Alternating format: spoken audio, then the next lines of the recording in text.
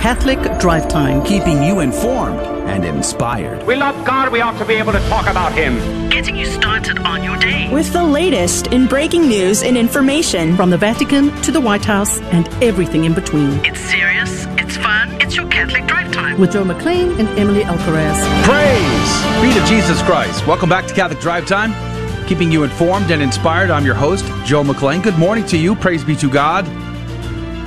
We've made it. We've made it to the end of the week.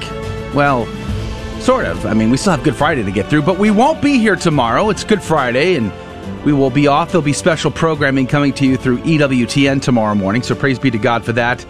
And tonight, of course, Holy Mass for Monday, Thursday, right? It's the washing of the feet. It's this upper room experience where the first Holy Mass was celebrated. And Jesus provided his body, blood, soul, and divinity to his disciples to feed the faithful. What an opportunity we have to celebrate this incredible Holy Week. And today's program is going to be very, very packed. It's going to be incredible. In fact, Emily Alcaraz is not with us this morning. She is with her family to celebrate the rest of Holy Week and Easter Sunday. And Fran Peterson came in this morning to fill in. Good morning to you, Fran. Good morning, Joe. Good morning, gentlemen. Yeah, praise be to God for getting up early. It is early. But I'm so glad you're here. Thank you for coming in, Fran. Well, it's a pleasure to do this, especially on Holy Thursday, one of my favorite days of the year. Now, everybody who knows you knows you're like hardcore pro journalist and hanging out with us, and we're just so grateful for you. You're going to add so much to the team. We're excited about that. Well, I am excited about your show, which I listen to, and the work you do is just fabulous, and the knowledge of everybody about the Catholic faith and what it teaches and the Praise goodness God. of it. I'm honored to be a part. Amen. Praise be to God. So on the program today, coming up in just a little bit, actually, about 12 minutes from now, Deirdre Hairston is going to be our guest in the What's Concerning Us section. You might remember on Monday, I think it was Monday, we talked about this story. She was thrown out of Holy Mass at a parish in Dallas over the weekend. What was her crime? Was it because she was protesting with bullhorns, screaming and throwing things around? No, not at all. It's because she refused to wear the mask because she wasn't feeling good. Well, why not? Is she sick? No, she's pregnant. And the mask, was just not cooperating with her at the moment. And they called the cops, and we're going to have a conversation with Deirdre Hairston about that incident and what has been the fallout. So that conversation is coming up in about 12 minutes. And then in our guest segment later in the hour, Mountain Butarik is going to be our guest. He is a Catholic travel guide in Rome. We're going to talk about Holy Week in the Eternal City, especially amid new lockdowns.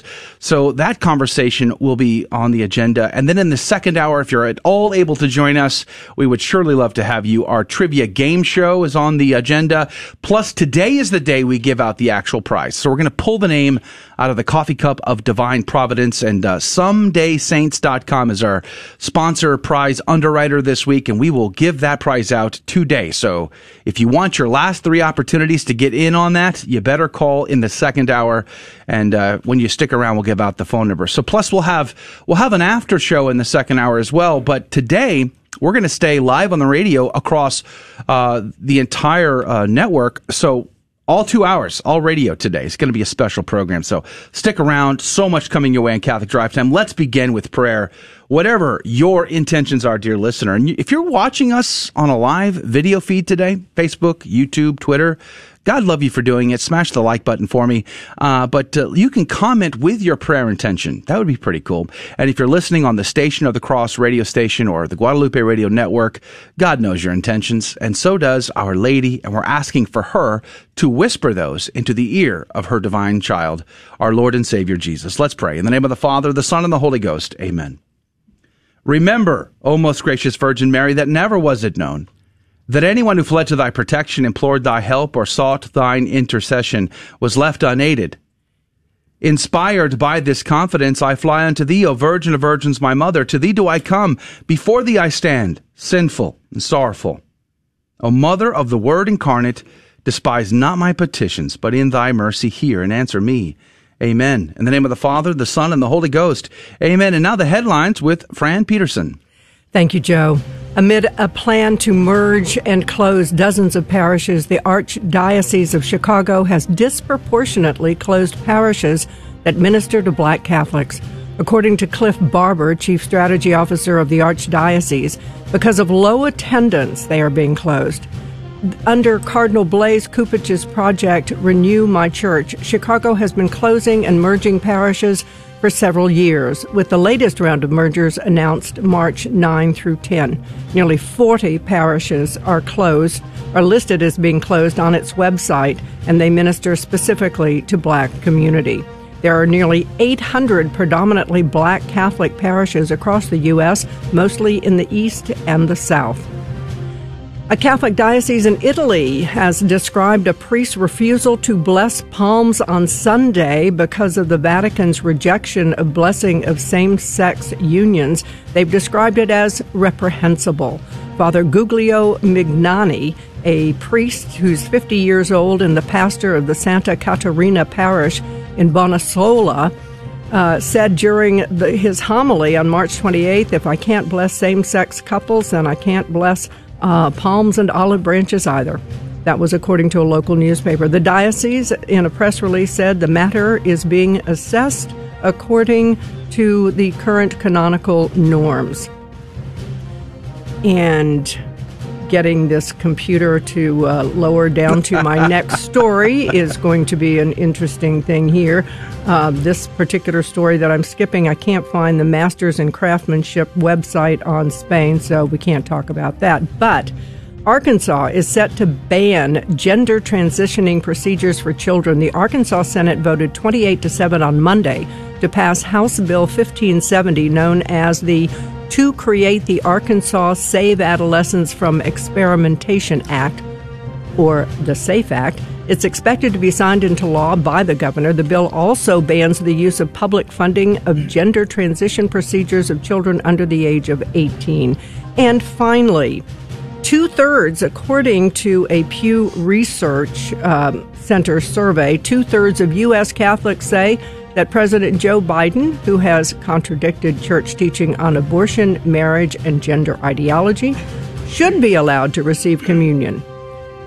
That's, of course, if you believe the Pew Research Center's survey.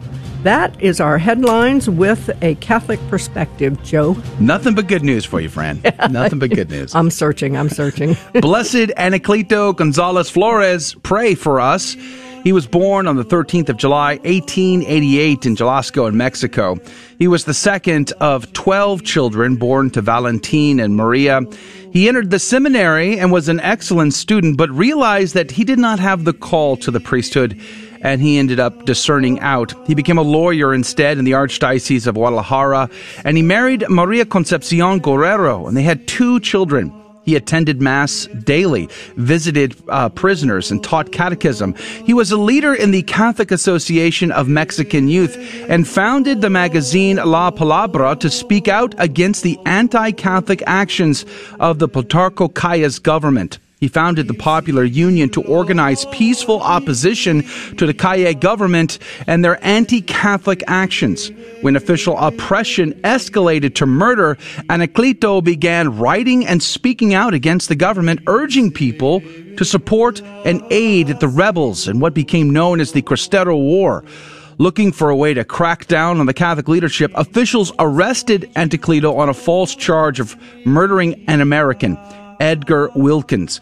Gonzalez was tortured, he was mutilated, and finally executed. He was shot by firing squad on the 1st of April, 1927 in Guadalajara. His last words, "I die, but God does not die." He was beatified on the 20th of November, 2005 by Pope Benedict XVI. Blessed Anacleto Gonzalez Flores, pray for us. The gospel today comes from John chapter 13, verses 1 through 15. Before the feast of Passover, Jesus knew that his hour had come to pass from this world to the Father. He loved his own in the world, and he loved them to the end. The devil had already induced Judas, son of Simon the Iscariot, to hand him over. So, during supper, fully aware that the Father had put everything into his power and that he had come from God and was returning to God, he rose from supper and took off his outer garments. He took a towel and tied it around his waist.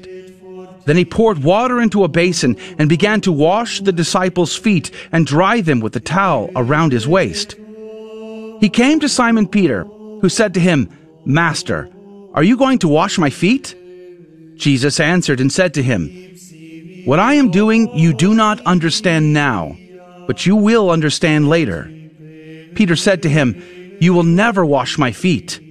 Jesus answered him, "Unless I wash you, you will have no inheritance with me." Simon Peter said to him, "Master, then not only my feet, but my hands and my head as well." Jesus said to him, "Whoever has bathed has no need except to have his feet washed, for he is clean all over. So you are clean, but not all." For he knew who would betray him. For this reason he said, "Not all of you are clean." So when he had washed their feet and put his garments back on and reclined at table again, he said to them, "Do you realize what I have done for you? You call me teacher and master, and rightly so, for indeed I am. If I, therefore, the master and teacher, have washed your feet, you ought to wash one another's feet. I have given you a model to follow, so that as I have done for you, you should also do." The Gospel of the Lord. Praise to you, Lord Jesus Christ. The Passover. I love John's depiction here. I love this passage for many reasons, mostly because of typological reasons. And Adrian and you and I were talking off air about how your pastor gave a homily last night, just rich, full of typology. And I'm like a typology junkie, so I can never get enough of it. But in this particular one, this is there's the parallels between the Passover, where God brought the Israelites out of the slavery of bondage, out of Egypt, and this new Passover, this new Exodus, this new saving mankind from the slavery of sin is stark and amazing. And this is why we have this incredible passage that John is making this very clear to us. I mean, in the original Passover, the angel of death passed over, and it was the blood marked on the doorposts that marked the houses that the angel of death would pass over and save their lives. And now it would be the blood on the cross that would save mankind. But there's also this washing section. There's, of course, the obvious, look at how humble our Lord is. He's doing the work of a servant or a slave. And that's true. Praise be to God. He is very humble. He ends with that, too. It sort of bookends, right? The humility of taking off his garments and putting them back on again. And even that alone is foreshadowing for laying his life down and picking it back up in the resurrection. But look at the priestly ordination that's going on in front of you. You know, I had a conversation with my daughter last night. We were talking about the St. Paul's letter to Timothy and how Timothy is a bishop. And she's like, well, I don't think Paul used the word bishop. And I said, there's a principle in scripture study. If it looks like a duck, if it talks like a duck, if it quacks like a duck and walks like a duck, we call it a duck, even if the word duck was never used. And here's true. Jesus is ordaining these men. And you go from John chapter 13 all the way to 16, it is just chocked full of this priestly language. And here we see the example of the washing of the feet. Just like Moses washed Aaron and his sons to consecrate them as priests of God Most High in Exodus 40. And they had a part, or the Greek word is meros. They had a meros, according to the Greek Septuagint of the Old Testament. They had a meros in God. And so Jesus is washing the feet of his disciples so that they will have a meros, according to the Greek word used here, a part in his ministry. And he is ordaining them as priests in in this new kingdom. Now, it's interesting because Peter says, oh, you can't wash my feet, Lord, as if it's some sort of too menial task for Jesus. And he says, you'll have no meros. And then he's like, his response is, oh, then my head and my hands too, just like Moses did for Aaron. So even Peter recognizes what is going on here. Were the apostles baptized? Jesus seems to intimate that they're washed and clean all over, except for their feet. It's a fascinating thought. I think there's some debate there, but it could be that the apostles were baptized already. It's powerful. Jesus ordains these men as priests to provide us with the holy sacraments, the Holy Eucharist, and God's life in general. We'll be right back. Deirdre Harrison will be our guest coming up next. Atheists claim they don't need God to be a good person, implying God's not relevant to morality. But is this true? Well, atheists can be good in the sense of knowing behaviors that respect the goods of human nature and living accordingly. St. Paul acknowledges this natural moral law in Romans chapter 2. But this doesn't mean God is irrelevant when it comes to morality. And here's the reason. Besides God's grace being necessary to live the moral law perfectly and merit heaven, God is necessary for the law to be morally binding. How can the moral law be binding if there's no moral lawgiver behind it that surpasses human authority? The answer is, it can't.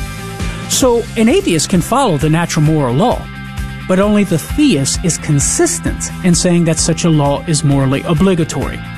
I'm Carlo Broussard with the ready reason for Catholic Answers, Catholic.com. Hi, Joe McClain here, host of the Catholic Drive Time, heard Monday through Friday, 6 a.m. Central, 7 Eastern, right here. And I'm proud to tell you that Real Estate for Life is an underwriter of the Catholic Drive Time. Real Estate for Life connects home buyers and sellers to real estate agents while supporting pro-life organizations. Real Estate for Life offers their clients a faith-based experience. Real Estate for Life is online at realestateforlife.org. That's realestateforlife.org. God love you. Praise be to Jesus Christ. Welcome back to Catholic Drive Time, keeping you informed and inspired. I'm your host, Joe McClain. So good to be on with you. Praise be to God. I want to thank Luz and Lori and Glenn and everybody else for sharing our videos this morning. We're very grateful to you for sharing our live video stream on Facebook. I can't see how many people share on YouTube, but Susan and Angelo and Chris and everybody else, God bless you and good morning to you. Monica, thank you for being on with us. We're so grateful to have you a part of our program. And don't forget, Mountain Butreik is going to be our guest in the guest segment in about 18, 20 minutes from now to talk about what is Holy Week going to be like in the Eternal City, especially amid lockdowns and all the other rest. So he'll be our guest. We'll talk about that. But joining us in this segment right now is Deirdre Hairston. She is a Catholic parishioner up in the Diocese of Dallas. And you might remember, we talked about this on Monday. Over the weekend, her and her husband and their baby were tossed out of a Catholic church because she wasn't wearing a mask. And we're going to get the story on that. It seems rather insane for a Catholic to be tossed out of a Catholic church for something so simple. But let's hear the story here. Deirdre, good morning to you. Good morning, Joe. Thank you. It's good to have you on. Thank you for getting up early and being with us today. So let's start at the beginning. What happened? Yes, so I was attending the 5 p.m. Mass at Holy Trinity on Oak Lawn here in Dallas with my husband and my 1-year-old daughter. And I'm actually newly pregnant. So congratulations. Thank you. But I was feeling very nauseous and lightheaded. So I removed the mask. Keep in mind that I was extremely socially distanced. I was in the very far back right corner of the church, not even 10 to 15 feet within anyone at all.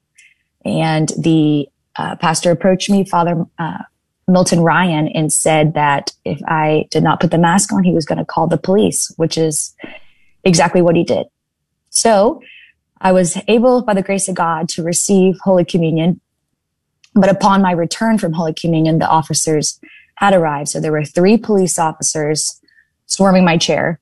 But I just knelt anyway, holding my daughter to pray, after receiving our Christ, Jesus Christ, our Lord and Savior.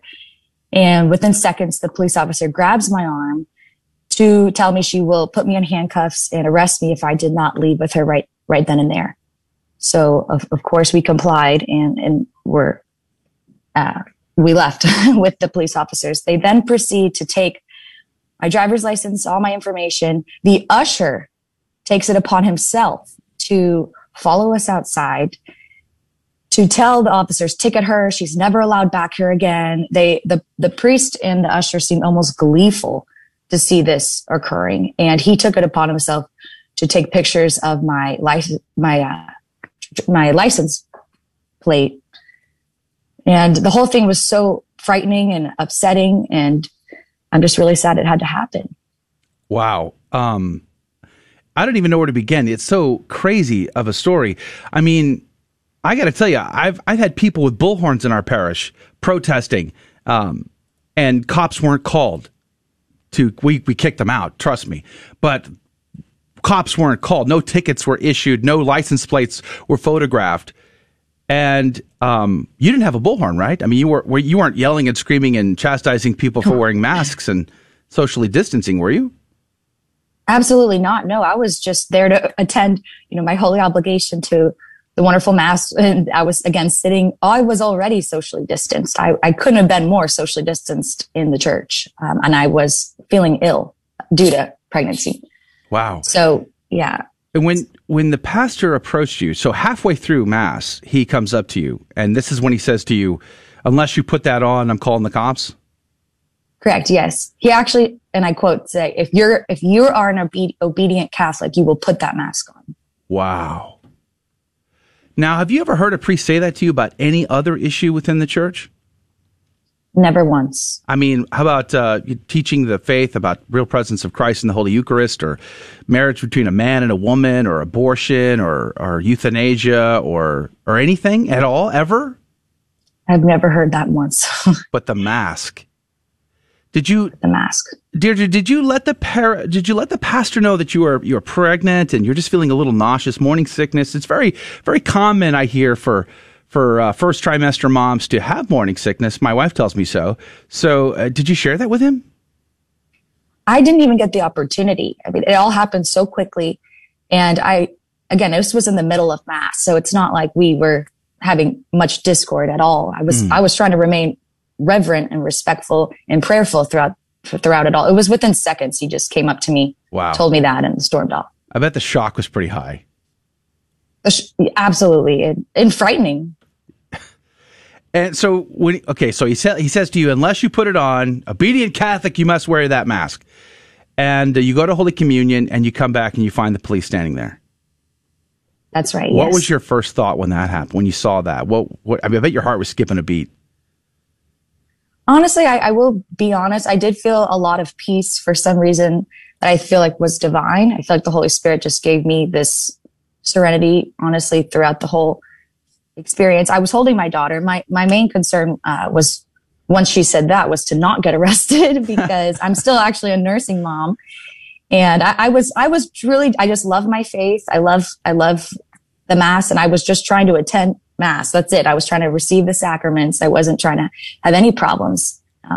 So I just really couldn't believe any of that was happening at all. You're much more calm than I am. My blood is boiling because the whole idea, like Joe was mentioning earlier, and nobody gets thrown out of mass these days. The whole idea of excommunication is gone. The whole idea of refusing someone communion is gone. There is even talks amongst many people of giving communion to Protestants, which is impossible. You cannot do. You're not allowed to do that.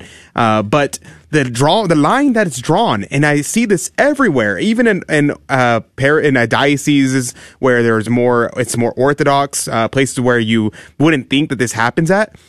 Just for some reason, the mask is the line where people, I go no further, a line where if you see someone without a mask, then you have to do something. The pastors are obsessed with the idea of obedience surrounding this particular issue, which blows my mind. I've been told personally by other people that I needed to be obedient, and if I am not obedient and wearing a mask, then I am sinning.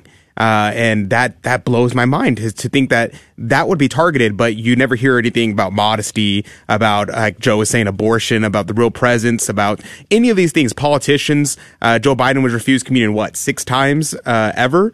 And, that's some brave priests there. But, where this doesn't happen, why do you think that this happened to you? I couldn't agree more. And what actually makes me scared is, had the police officers arrived even a minute sooner, I think I would have been denied Holy Communion. And wow. I think, honestly, that was the pastor's goal, was to make sure I didn't get to go up and receive Holy Communion. And that is actually against canonical law. Yeah. If you are a practicing Catholic in the state of grace, they do not have the right to deny us the sacraments. So that's extremely frightening. And I think this also just brings it to the fact that this is more than a health issue. The mask, if we're being honest and calling a spade, has turned into a political issue. Because if it was truly about health, I'm healthy. There's nothing wrong with me. I pose no threat. And not that this is anyone's business, but I have the antibodies. I cannot give anybody the coronavirus. I was socially distanced. And I think it all boils down to obedience to the pastor. And I think the second he saw that I was not going to just comply within a second of him telling me, they go from 0 to 100 of anger and emotion. And it almost overwhelms them. It's so odd. And again, I think it's just about, you're not obeying me. It's, excuse me, maybe this word, but it's almost like it's just a communist game of obedience without question. And it's just hard for me to stand for that in the Holy Mass. Deirdre Hairston is our guest. We have about 4 more minutes with her. And as you've been listening to, she was thrown out of a parish during Holy Mass last Sunday. We're recounting that story. So the police grabbed your arm and threatened to handcuff you, but you had your baby in your arms. And then you ended up walking outside. Maybe you can describe really quickly what happened at that point. Yes. So we step outside. Again, the usher follows us and, he's yelling, ticket her. She's never allowed back here again, which I've also found out after the fact that even though this particular parish is run by Vincentians, this pastor, the ushers, they don't own the church, right? So they don't have the right to tell me I'm trespassing. Oh, so the police officer, I said, did I commit a crime? She kept saying, you are trespassing. This is a business and the business does not want you here. To which I responded, this isn't a business. This isn't McDonald's. This is a sanctuary. This is a place of worship. Amen. And she said, well, she obviously wasn't a Catholic, and she just kept saying over and over, this is a business and they don't want you here. You are trespassing. You are trespassing. But again, back to what I was saying is that they do not have the right, to ticket me as trespassing. I'm actually still not allowed back to the parish. The police officer said if I ever step foot back on that property again, I will be trespassing and arrested. So I'm being denied the sacraments. It's Holy Week. I can't go there Easter. I can't. It's egregious. And they don't really, I believe, have the jurisdiction to do that. But it's all upsetting. Do I understand correctly that the bishop in Dallas called you? He did. That Bishop Edward Burns did call me. However, he apologized, but he is, on the other hand, he's essentially telling me that all of his pastors have the power to do what Father Milton Ryan did if they wanted. Wow. And that yes, because he said it's up to the pastor's discretion to decide whether or not to enforce mask wearing. To have people arrested, Catholics arrested and kicked out. According to the statement by the diocese, that is correct. Wow. I wonder how many people approach Holy Communion in a state of mortal sin, unrepentant for living in crazy lifestyle choices. And no cops are ever called for that.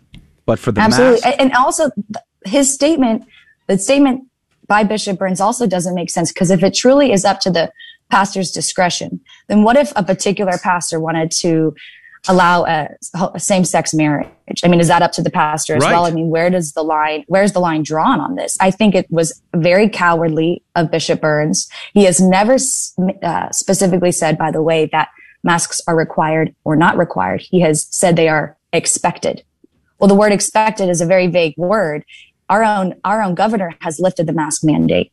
So our church is being more militant on this issue. I mean, than our government. And by the way, COVID cases are on the decline over the past 2 weeks, even without the mask mandates and open 100%. We have seconds left with you, Deirdre. Final thoughts. Where do we go from here?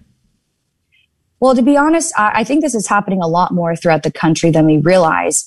So I think it's up, the church, we are the laity. The laity is the church. I think it's up to us to stand up against some of this tyranny. And I think first and foremost, I would like respect for our Lord made present in the Eucharist. And you don't call the police on someone who just received the Eucharist. It's a sacrilege. And secondly, respect for canonical and legal rights All right. that Catholics cannot be denied. Well, praise be to God, Deirdre. So sorry this happened to you and your family. We'll be praying for you. We're also praying for the diabolical confusion to be cast out. God bless you, Deirdre. We'll be right back after this short break. Don't go anywhere. This is Dale Ahlquist with a Chesterton Minute. Have you ever heard someone say, all religions believe basically the same thing?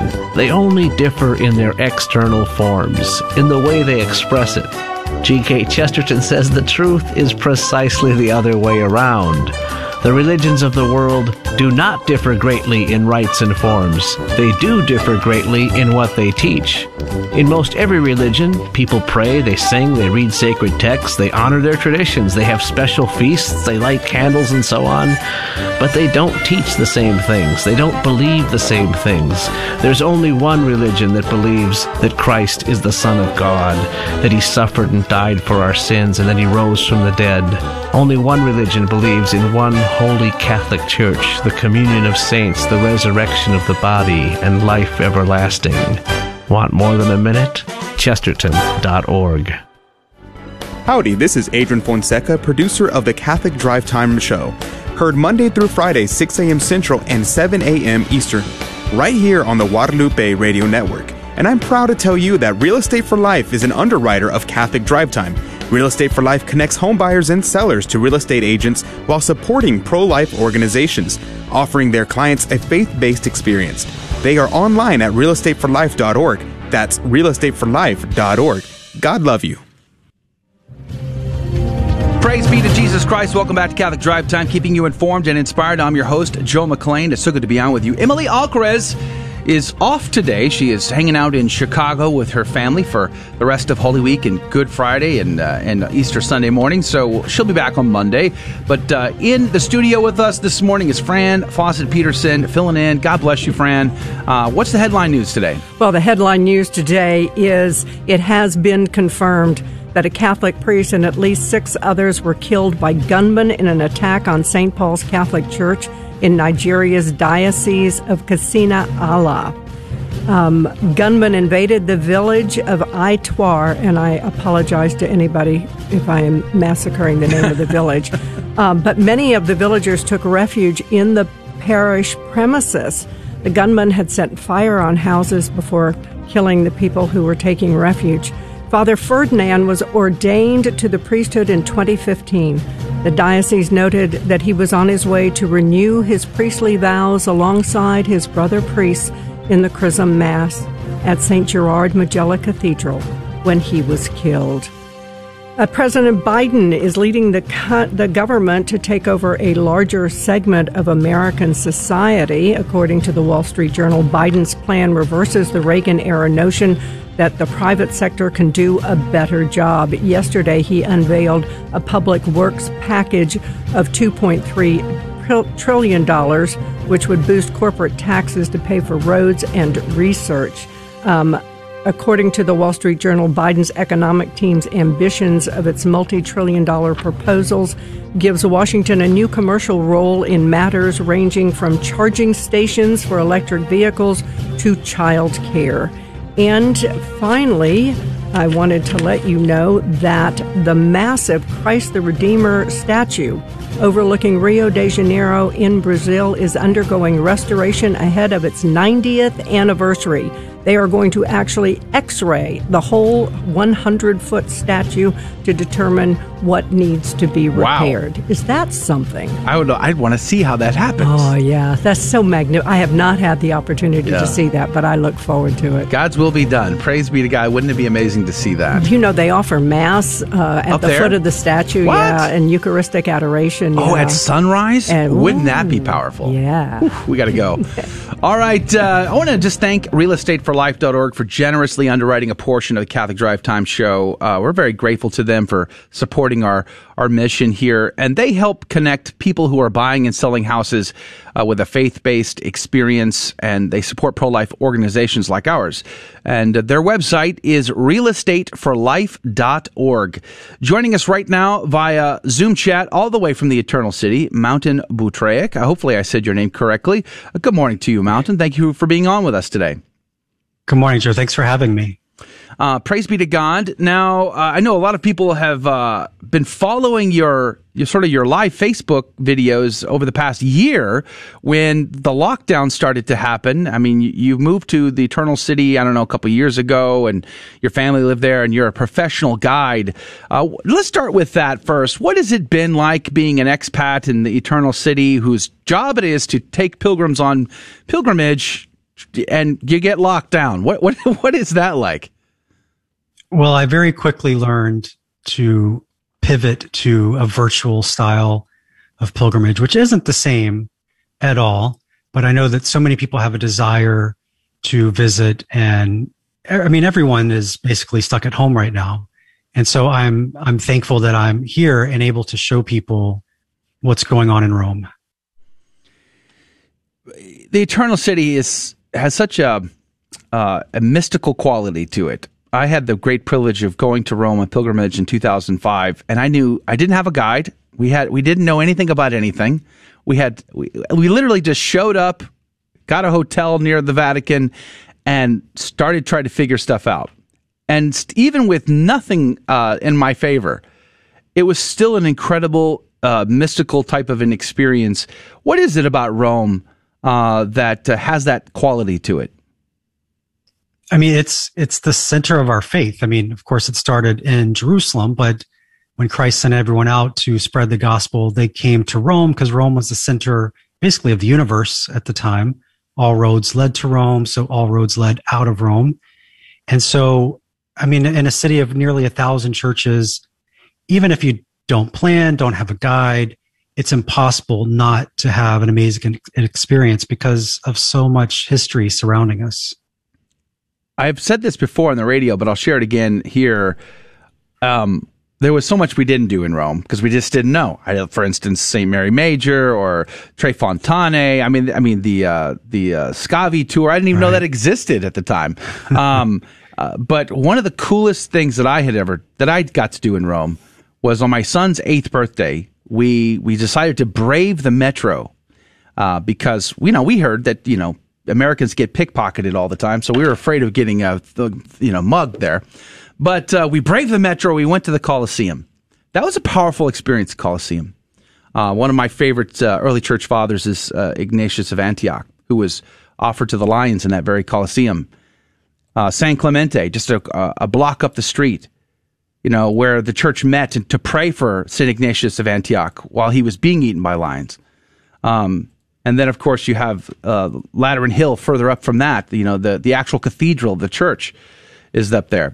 So there's all these incredible spots. But for me, it was the well, the prison where they held St. Peter in chains before his execution. St. Paul as well, from what I'm told. That to me was something otherworldly in many ways. Being in that hole, in that pit, and touching those walls. Knowing that Peter stood there and touched those walls. I got the goose pimples. It was pretty incredible. What is that like living there and seeing that stuff? Do you take that for granted? I know that's a crazy question, but do you take that stuff for granted? No, not at all. It's a perfectly valid question. We moved over 7 years ago, and the very first night, my wife and kids had already gone to bed, and I went over to St. Peter's Square, looked at the church, and I prayed that I would never take it for granted, because it is easy to just get lost in the day to day and everything kind of just becomes normal. But that first year I was here, I went to every single papal event. I went to hundreds and hundreds of churches. And even to this day, I mean, I go out every day and explore, try to find something new. You mentioned Mamertine Prison. That was really powerful to you. For me, it's the Scala Santa, the Holy Stairs. I didn't know. Hundreds of times. Yeah, you probably didn't know about that back then, right? I was like, you're kidding. I was right there. You were right across the street if you were at the Lateran. Yeah. Tell our audience what that is. So these are the stairs that led up to Pilate's Praetorium. So these are the ones that were in Jerusalem. Christ would have gone up these stairs. He would have been sent back down, beaten, had to go back up the stairs again after the scourging, and then walk down the steps again to be sent away to his death. And Queen Helena, Constantine's mother, after he legalized Christianity, she traveled to Jerusalem looking for relics. And one of the things she brought back were these 28 marble steps. And it sounds like a big feat, but remember, she was the emperor's mom, so she could pretty much do whatever she wanted. And the steps were actually, she sliced each one of them. And so it was just like 28 pieces of marble that they pieced back together in Rome. And so they've been here since the 4th century, and pilgrims for hundreds of years have been going up these stairs on their knees. And every time I take people, there's people in tears. Because you're kneeling where Christ bled as he was dying. And it's painful to go up on your knees, but I always tell people, imagine what Christ was going through and what he knew was going to happen that day. And it doesn't make the pain go away, but it helps you deal with it a little better. Is that location open right now? It is. Yeah. They were closed during our initial lockdown. We were closed. Things were closed for like 55 days. But it's been reopened since. They have some protocols in place. Like they only allow so many people on the steps at a time. You have to wear little foot coverings. But it is open. Yeah, definitely. Which I guess begs the question, what is the current status of Rome as far as lockdowns go? So numbers got a little bad here over the last couple weeks. And so we were locked down again, what they call red zone. We're on a 3-tiered system. Red being the most strict, but it was nothing like a year ago when we couldn't leave the house at all. So churches remained open. Masses are still going on. There's no limit to how many people can be in churches. You don't have to make reservations, nothing like seeing back in the States. And so right now we've started to open up again. The only thing that's really down right now are restaurants. They're not allowed to open for in-person dining. They can do takeaway. But they're really struggling. It feels like they're the ones taking the biggest hit right now. It's funny. You mentioned the restaurants and takeaway. When we went to Rome, it was a miracle how we got to go on pilgrimage. My boss at the time, who was a fallen away Catholic, and I was deathly scared to have conversations with because I was afraid he was going to fire me.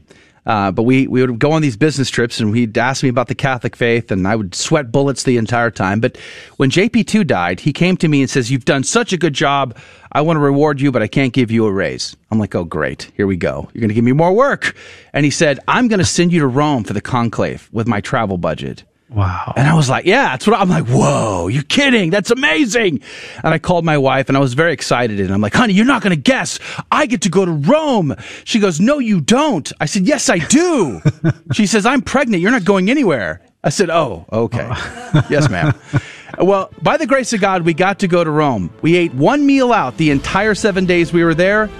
And it was at a Mexican restaurant across the street from the hotel. And we asked for takeout and they looked at me like I had 7 heads.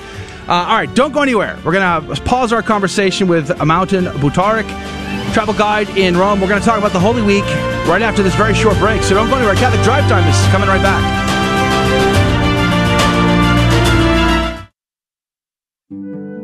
St. Benedict tells us to love fasting and chastity, a very tall order. 1 Minute Monk, Abbot Placid Solari of Belmont Abbey. We probably find each of those things difficult and often do not feel like loving them at all. But in his rule, St. Benedict reminds us that love is not just a good feeling. He teaches us that love is always a deliberate, intentional choice. Such choices take sacrifice and discipline, and that's where fasting and chastity come in. Their frequent practice can teach us self-control and help us in the hard work of becoming steadfast and strong in love. For your free copy of the Rule of St. Benedict, visit oneminutemonk.com, ONE-minutemonk.com. The next time we're struggling for self-control and not feeling particularly happy about it, we'll make it easier if we remind ourselves that we are training to become perfect in love. Hi, I'm Emily Alcaraz, and I'm the co-host of the Catholic Drive Time Show, which airs from Monday to Friday at 6 a.m. Central Time. I'm excited to announce our partnership with our new underwriter, Real Estate for Life. Real Estate for Life offers a faith-based experience while supporting the gospel of life. They work with over 1,000 pro-life agents worldwide and generously support a variety of pro-life organizations. Their website is realestateforlife.org. That's realestateforlife.org.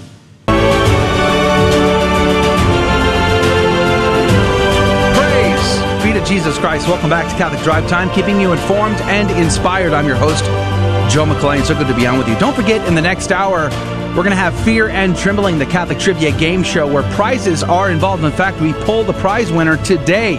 Your last 3 chances to get in on that prize will be today in the next hour. If you can join us, we'd love to have you. If you need the links to our social feeds to be a part of it, you can always find those online at grnonline.com/CDT. Joining us again via Zoom chat from Rome is Mountain Butarik, Catholic Travel Guide. Mountain, welcome back to the show. Let's talk about the Triduum Holy Week in the Eternal City. What is it going to be like this year? So this year we have a curfew, first of all. So we have to be home by 10 p.m. So that kind of puts a damper on the Holy Thursday tradition of visiting the altars of repose, where we visit. It's supposed to be 7 churches, but most people try to hit as many as they can before midnight. So that's still going to happen, but it's just going to be kind of cut back a little bit. The papal liturgies are all closed to the public for the Triduum. So he'll be doing the Stations of the Cross in St. Peter's Square tomorrow, but we're not allowed to go. So we'll just have to watch it online like everyone else. But masses, they're still going on. We're allowed to go to mass. So it'll be a little different, but I'm just thankful. Last year, masses were closed to the public. This year they're not. So that's huge. That is, I can't tell you, Mountain, how depressed I was. I was angry on Easter Sunday morning, trying to stream a mass with my kids, my wife and kids. I was crying. I was so bitter because it's the highest feast day of the year, and I'm sure we could find a giant parking lot, a field. I mean, where there's a will, there's a way. And instead we got locked down, and that was so depressing. So I can imagine the joy that Roman Catholics must be feeling to be able to just go to Mass on Easter Sunday morning. Have you had that experience there? For Easter Mass? But the sentiments of the people that live there. Oh, yeah. Oh, I'm sorry. Yeah, definitely. It's a huge deal because I know it's hard for everyone to not be able to go to Mass, and that's still going on in different parts of the world. But to have Mass taking away in Rome, like a couple of blocks from the Vatican where I live, like it wasn't just like an attack on each of us. It felt like it was a hit to the church to see the Vatican shut down and the churches of Rome shut down. People are definitely excited to be getting back, and churches are crowded. I mean, even more so than before all this began. So I think that people have returned to the faith in greater force here than before. Do you think that will have a lasting impact? I mean, you might remember post 9/11, churches were full, right? But things obviously settled back down after some time, and the numbers went back to where they were before. It would be amazing to hear that this has reinvigorated the faith in the hearts of the Italians. Do you see that? I hope it sticks around, but you never know. You never know. We'll have to see in time, but right now it looks beautiful. Wow. Praise be to God. Well, Mountain, I was wondering, so one of the traditions that I have had since I was at the University of St. Thomas, me and my friends would do the 7 pilgrimage churches in Houston. So we'd go and visit 7 the most beautiful churches in Houston, and we go and visit them for Holy Week, or for the Triduum. And I know this tradition really started with St. Philip Neri in Rome. Is that still a thing that happens in Rome? And is that possible for people to do? Because I love that tradition. I've always dreamt of being able to go to Rome and do the 7 pilgrimage churches. So what is it like in Rome for the 7 pilgrimage churches? Well, it is still going on. We do have a curfew till 10, so we can't go until midnight as usual. And there are some other restrictions too, like some churches, they're not going to a side chapel or a side altar because they want to use the main altar because there's more space for the people. I don't expect to see as many people out this year as in the past. But last year we couldn't do it. So I'm super excited to be able to do that today. And I'm even doing it live on social media tonight so that people back home can enjoy it as well. When did that tradition start? It is rumored that it was something that St. Philip Neri started. He did start the 7 pilgrim church pilgrimage, which goes to St. Peter, St. Paul outside the Wall, St. Mary Major, St. John Lateran, St. Sebastian, San Lorenzo, and Santa Croce. I'm not 100% sure if he started the night visit to the altars of repose. Some say that was him. So I don't know when it started, but it's definitely been going on for hundreds of years. Will there still be a Way of the Cross on Friday to the Colosseum? No, it's being moved to St. Peter's Square. Just like last year. If you recall, last year, the Holy Father had it in the piazza. And this year, it's going to be a group of scouts leading the meditations around the piazza. So the young Italian scout group here. So how do you normally, on a normal Easter or Triduum, how would you normally celebrate this time, and what would you do normally, as opposed to what are you doing for Holy Week this last week, and then going forward to the Triduum? Well, nothing changes for me this year because everything is open. So as a family, we're going to do the churches tonight. We'll go to the Holy Thursday Mass. Tomorrow on Good Friday, we will have the Way of the Cross at our church. And then we're going to do the Easter Vigil this year. And then Sunday lunch, that's a huge thing in Italy, the big Sunday pranzo. So we've got a lot of food planned for that day. One thing that's different this year, you can't really have guests over. So you're only allowed like 2 visitors a day or something like that. Just weird. They made up for Easter weekend. Excuse me, Fran here. How does anybody know you've had more than 2 guests? I guess they're kind of maybe hoping people will tell on other people. What? Doesn't this harken back to the fascist Nazi era? Yes. I mean, that's how it felt during our lockdown. Our lockdown at the beginning was super strict. I mean, you couldn't even visit your grandmother. Like Insane. They had a rule last time that if you visited your grandmother, she couldn't give you food. Oh, like, God. How do they keep up with that? How do you prevent an Italian grandmother from giving you food, for crying out loud? I know. It was ridiculous. Has anybody been actually turned in? Any grandmother been turned in for giving food? I have no idea. I would like to think that no one is doing turning in people. Wow. Yeah. Wow. That's insane. It's like I can just vision a jail cell full of Italian grandmas. With their pots of plates. Like, what are we doing here, people? So today is the anniversary of last year. We were locked down for 55 days. Wow. Today, 1 year ago, was the very first day that we could take our kids outside. So we were allowed to walk dogs. We could go on like walks on our own, just within 100 meters of home. Yeah. But 1 year ago today, they said you can finally take your kids out, 1 kid at a time, and they can't run. So we could only have them walking. Run. Coronavirus can't catch you if you're walking. They can catch you if you're running though. Yeah. Thankfully now we don't have those rules anymore, but it must have felt like being released from jail to get out in the sun. It did. And I've told this story before, but our churches were open. Mass wasn't allowed, but we could go to church, but it had to be within 100 meters of our home. And that's not a lot of space. So when we would go out, we had to have a form with us that we filled out what time we left, where we lived, where we were going. Wow. And if we got caught and the form was wrong, something was wrong, we were 101 meters from home, we could literally be fined on the spot or arrested. Wow. And there were times that I was going to church and it was a little further than 100 meters. Don't tell the Italian government, but I would literally hide behind cars and buildings looking for the police before I would cross the street to get to the church. Oh my goodness. And it felt, I mean, I wasn't going to be like crucified or burned or skinned alive, but it felt like the persecutions. Yeah. I mean, here's a Christian trying to get to church to worship, and I'm having to hide from the authorities to do so.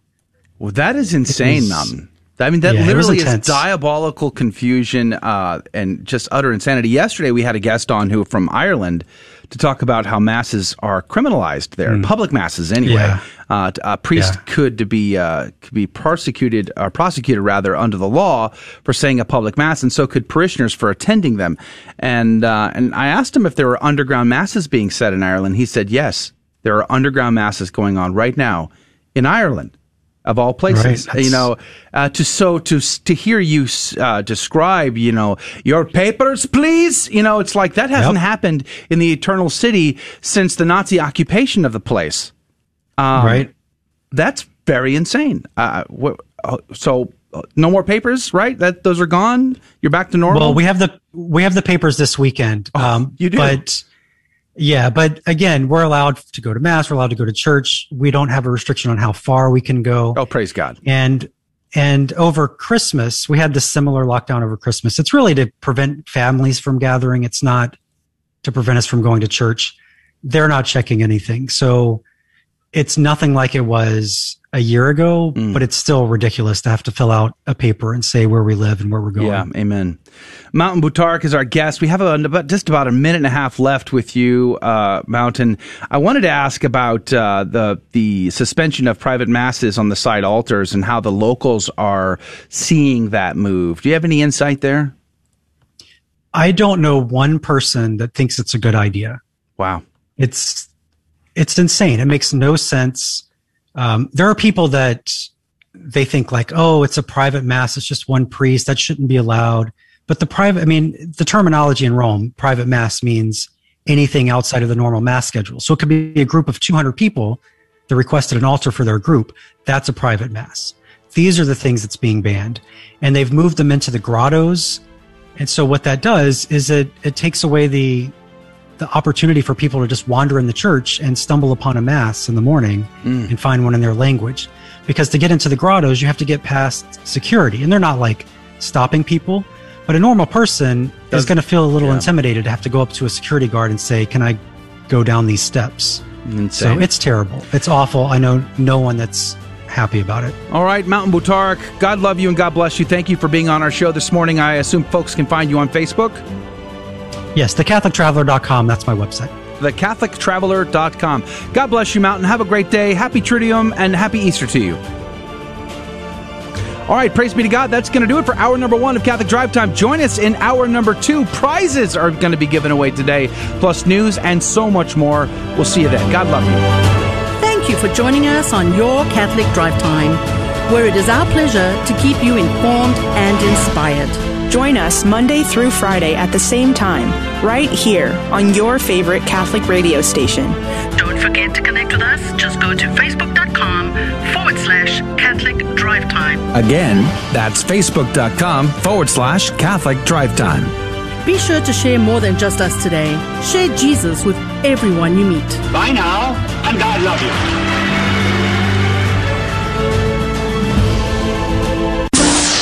In 1 Timothy, it says that Jesus is our sole mediator, yet we pray to Mary and the saints. Is that going against the Bible? 1 Timothy 2 verse 5 says, there is one mediator between God and men, the man Christ Jesus. By praying to the saints, we're accused of going against the Bible because it seems we are making the saints mediators between God and man, not just Jesus. In the Old Testament, we see that Moses, Abraham, and Job interceded on behalf of others. That's mediating between God and man. Plus, we know that it is okay to ask others here on earth to pray and intercede for us. That's mediating between God and man. So once again, we have a situation where a passage of the Bible is being misinterpreted and misunderstood. There is only one mediator between God and man, the man Jesus Christ. But as members of the body of Christ, He allows us to share in His mediation. Scripture says that we have only one foundation, Jesus Christ, 1 Corinthians 3:11. But Scripture says that there is more than one foundation, Ephesians 2:19 and 20. Scripture says that we have only one Lord, Jesus Christ, Ephesians 4 verses 4 and 5. But Scripture says there is more than one Lord, Revelations 19:16. Scripture says that we have only one judge, Jesus Christ, James 4 verse 12. But Scripture tells us there is more than one judge, 1 Corinthians 6 verse 2. Contradictions in Scripture? No, not when these passages are read in context. Jesus is the only foundation, Jesus is the only Lord, and Jesus is the only judge, but we are members of Jesus' body. Therefore, we are able, according to the graces given by Christ, to share in Jesus' role as foundation, as Lord, and as judge, and in other aspects of Christ as well. Another example, as a father, I share in God's role as the Father by His grace, and so also the saints in heaven can and do share in Christ's role as mediator. A beacon of truth in a troubled world. This is the Guadalupe Radio Network, radio for your soul. Ladies and gentlemen, this is your captain speaking. We're currently cruising at 39,000 feet. We'll turn that seatbelt sign off for you and let you move about the cabin. Looks like we're about 2 hours and 10 minutes from landing. Plenty of time for you to pray for vocations to the priesthood. Wouldn't it be great if everyone prayed daily for priestly vocations? Why not start today? A friendly suggestion from Guadalupe Radio Network. Welcome to your Catholic Drive Time, keeping you informed and inspired. We love God, we ought to be able to talk about Him. Getting you started on your day. With the latest in breaking news and information. From the Vatican to the White House and everything in between. It's serious, it's fun, it's your Catholic Drive Time. With Joe McLean and Emily Alcaraz. Praise be to Jesus Christ. Welcome back to Catholic Drive Time, keeping you informed and inspired. I'm your host, Joe McLean. It is so good to be on with you. Praise be to God. Thank you for joining us today. The last show of the week, by the way. No show tomorrow because it's Good Friday. And we're going to be off. We're going to be celebrating the Triduum. We're going to be going to the foot of the cross. And there, to look upon our Lord and Savior Jesus Christ suffering and dying for us, bleeding out slowly, so that I might have an opportunity to be with Him forever in heaven. Isn't that amazing? You get to do that. Praise be to God, you get to do that. By the way, hashtag 7 Sorrows Challenge. I wonder, have you been praying the 7 Sorrows Rosary this week? We had Gabriel Castillo on Monday, challenged us to pray the 7 Sorrows Rosary all week long. So I wonder who's been praying that. If you have, let us know. We'd love to know. We just finished a conversation with Mountain Butarach. He is a travel guide in Rome. We'll be posting that conversation later today on YouTube. But he shared, that crazy story about having to have papers, where you're from, how far away are you from your house, what time. That was a crazy story. That is really draconian, absolutely insane. So again, we'll post that conversation later today on YouTube and on Rumble, Facebook, everywhere. Then we also had a great conversation with Deirdre Hairston, who was a pregnant mom and was experiencing first trimester sickness during Holy Mass last Sunday, and so she needed to take her mask off, and the pastor called the cops and had her removed forcefully. It was a crazy story. We did discuss that with her, and we'll post that conversation as well as a separate, its own separate little video on our YouTube, on Rumble, Facebook, and elsewhere. You can find that later today. Plus, the podcast is available on our website, grnonline.com/CDT. Emily Alcaraz is not on the show today. She is off. She is in Chicago in the Windy City enjoying the Triduum with her family and Easter Sunday morning. We'll have her back on Monday, but Fran Fawcett-Peterson is filling in for her today. Good morning to you, Fran. Good morning to you, Joe. Praise be to God. I keep the window open so I can see the sunrise. Yes, it is there. If you're going to get up at 3 o'clock in the morning, you might as well enjoy the sunrise. Yeah, you got to enjoy something. The coffee was really good. Well, praise be to God. We're very excited to have you back in the studio with us today. And today is special. This hour is special. We're going to have the Fear and Trembling game show. So we get to give out prizes today. Ooh. Today's that day. We're going to have, of course, your breaking news and stories. Nothing but good news, right? Nothing but good news. Nothing but joyful good news. Well, I think you actually sent Emily to Chicago to investigate this top of the news report, and that is amid a plan to merge and close dozens of parishes, the Archdiocese of Chicago has disproportionately closed parishes that minister to Black Catholics. That is according to the Chief Strategy Officer of the Archdiocese, Cliff Barber. He says it's because of low attendance. Under Cardinal Blaise Cupich's project, interestingly called Renew My Church, Chicago has been closing and merging parishes for several years. In the latest round, nearly 40 mainly Black parishes are listed. There are nearly 800 predominantly Black Catholic parishes across the U.S., most of them in the East and the South. The Arkansas Senate voted 28-12 on Monday, passing a bill banning gender transitioning procedures for children. The SAFE Act, Save Adolescents from Experimentation Act, is expected to be signed into law by Governor Hutchinson. It also bans the use of public funding for general transition procedures for children under the age of 18. According to a Pew Research Center survey, 2/3 of U.S. Catholics say that President Joe Biden should be allowed to receive communion, even though Biden has contradicted the church teaching on abortion, marriage, and gender ideology. He actually presided over a gay marriage. And a Catholic priest and at least 6 others were killed by gunmen in an attack on St. Paul's Catholic Church in the Diocese of Katsina Ala, Nigeria. As yet unidentified gunmen invaded the village of Aitwar and burned homes. People fled to Father Ferdinand Fanon Guibon's parish church of St. Paul. Father Ferdinand was ordained to the priesthood in 2015.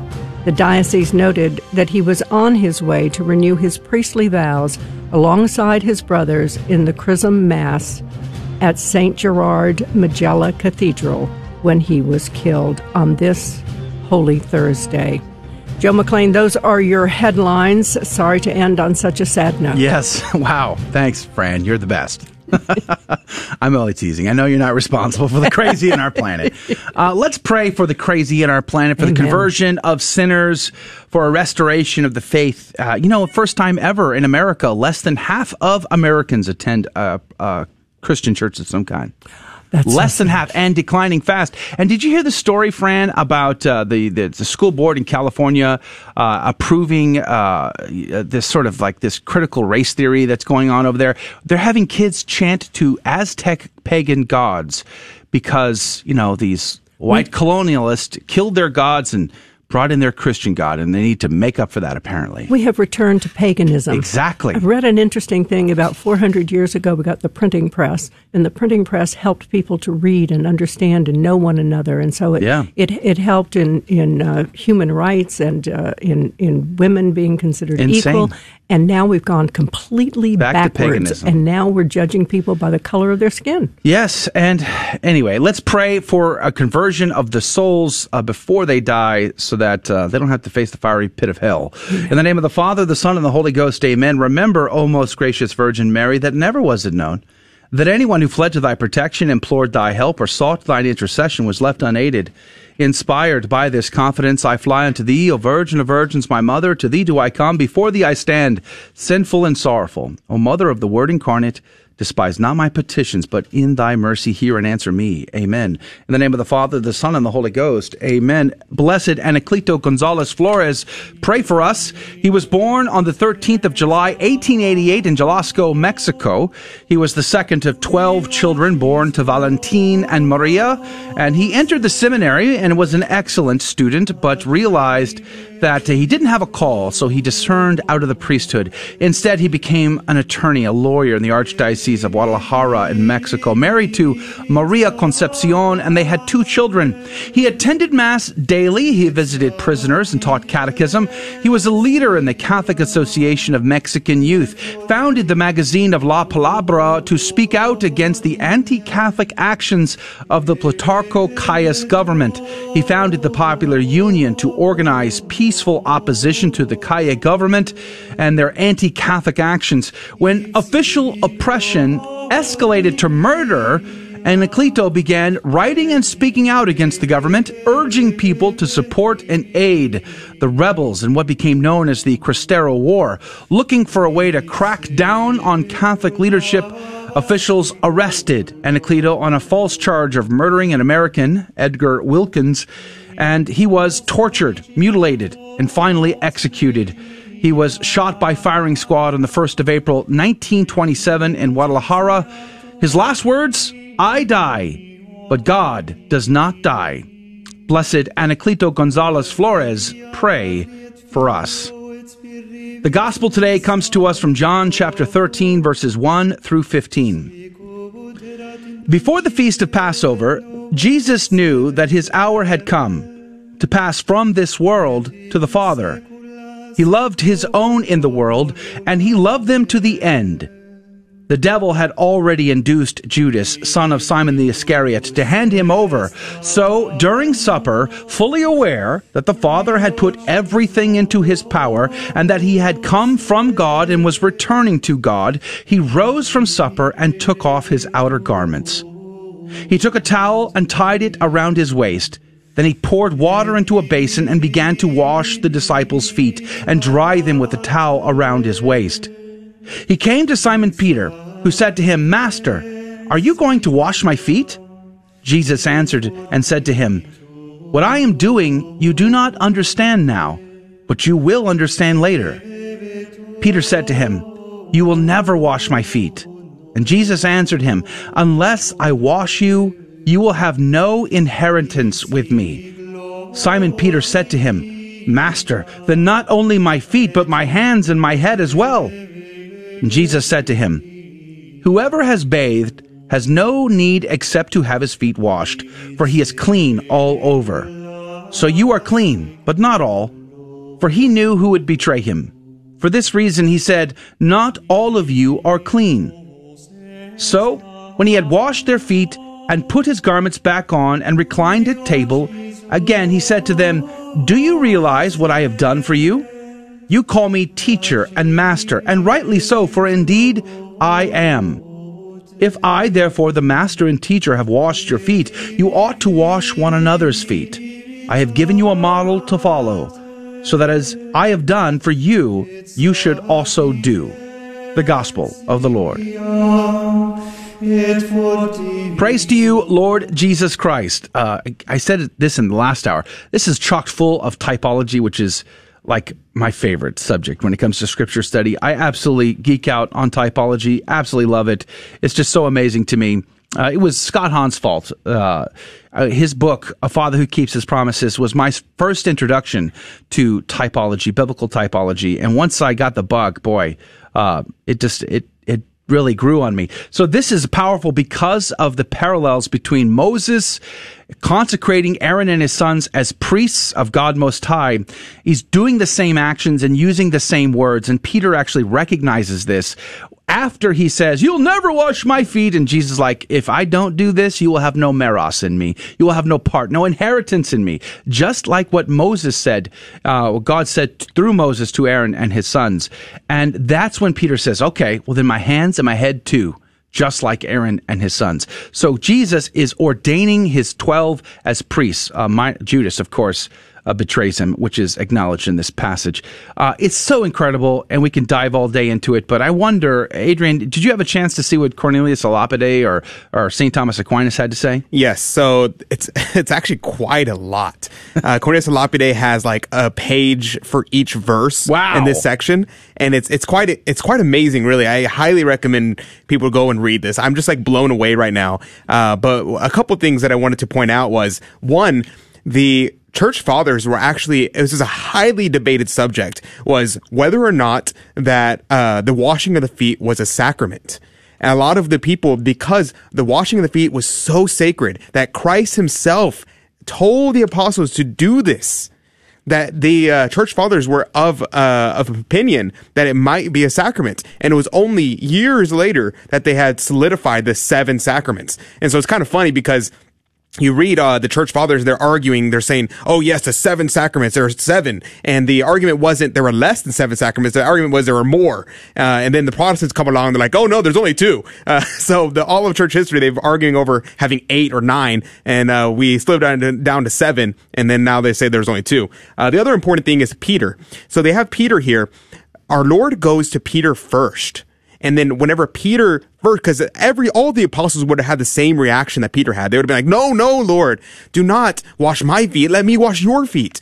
But our Lord goes to Peter first. Why does he do this? Because with the example of Peter being first to be chastised, being the first pope, being the leader of the apostles, he was first chastised, so the rest did not need to be chastised. So they followed the example then of Peter and submitted themselves to being to the humility of Christ, to allow Christ to wash their feet. And Cornelius a Lapide goes on and on about how the washing of the feet is symbolic of overcoming Adam's sin, which because he fell over the snake. And so the washing of the feet is symbolic of purification of that sin, that sin in the beginning.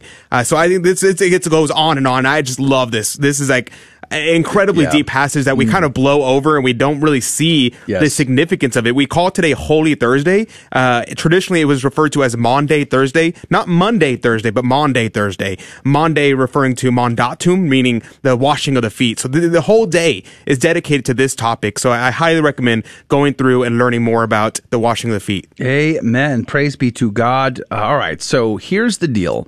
we are going to have our Catholic Trivia game show, Fear and Trembling, after this very short break. The last 3 chances to get in on today's prize is now, basically. So if you want to be in on the drawing, which we're going to pull a winner today on this show, live on the air. So you got to call right now if you want to get in on this. 877-757-9424. 877-757-9424. 877-757-9424. Call right now for your chance to get in on the game show prize. We'll be right back.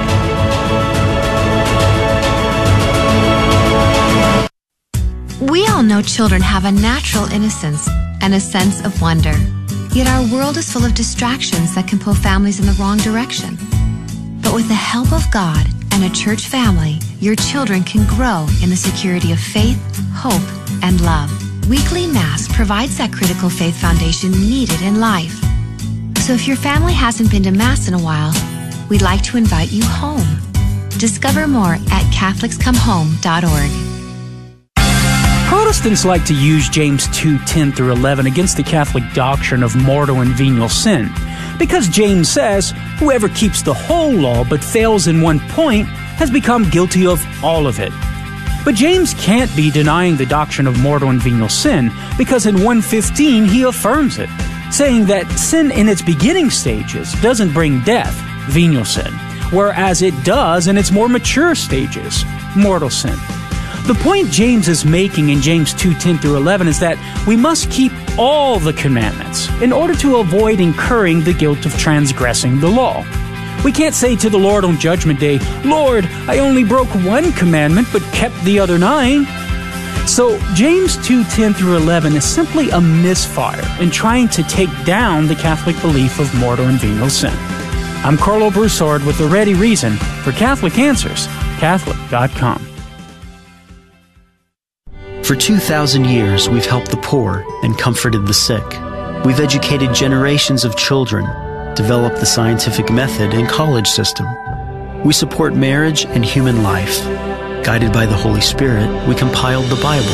We are the Catholic Church, with over 1 billion in our family, sharing in the fullness of Christian faith in the church started by Jesus. If you've been away, visit CatholicsComeHome.org today.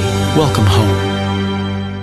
Welcome to another round of Fear and Trembling, the Catholic trivia game show that helps you work out your salvation by the seat of your pants. It's a 50-50 chance and prizes are involved. Avoid the weeping and gnashing of teeth. Call now to take your shot. 877-757-9424. And now, your host, Joe McClain. Praise be to Jesus Christ. Welcome back to Catholic Drive Time and Fear and Trembling, our Catholic trivia game show, where we have a secret and hidden agenda. Don't tell Hollywood. They'll make a movie after it.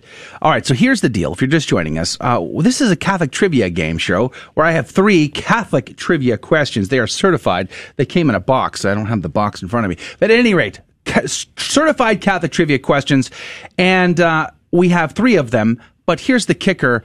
We take a caller, and the guest does not need to know any of the answers to these questions.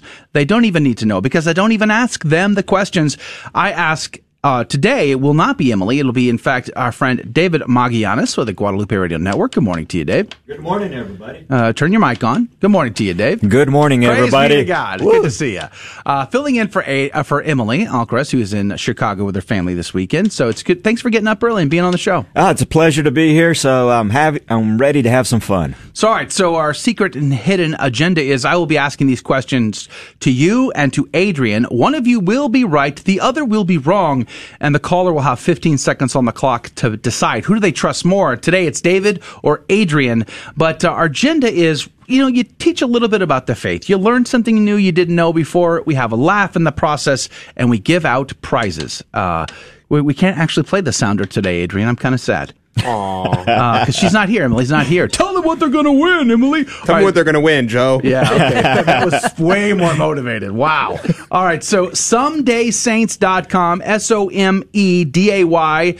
SomedaySaints.com. SomedaySaints.com is generously underwriting our prize this week. In fact, I think the winner gets to choose from a variety of options thanks to SomedaySaints.com for generously underwriting our game show this week. So we'll play the game, we'll pull the winner, and they will get to choose. We'll connect them to SomedaySaints.com, and they'll get to choose from some options, and they'll be mailed directly to them. So praise be to God for that.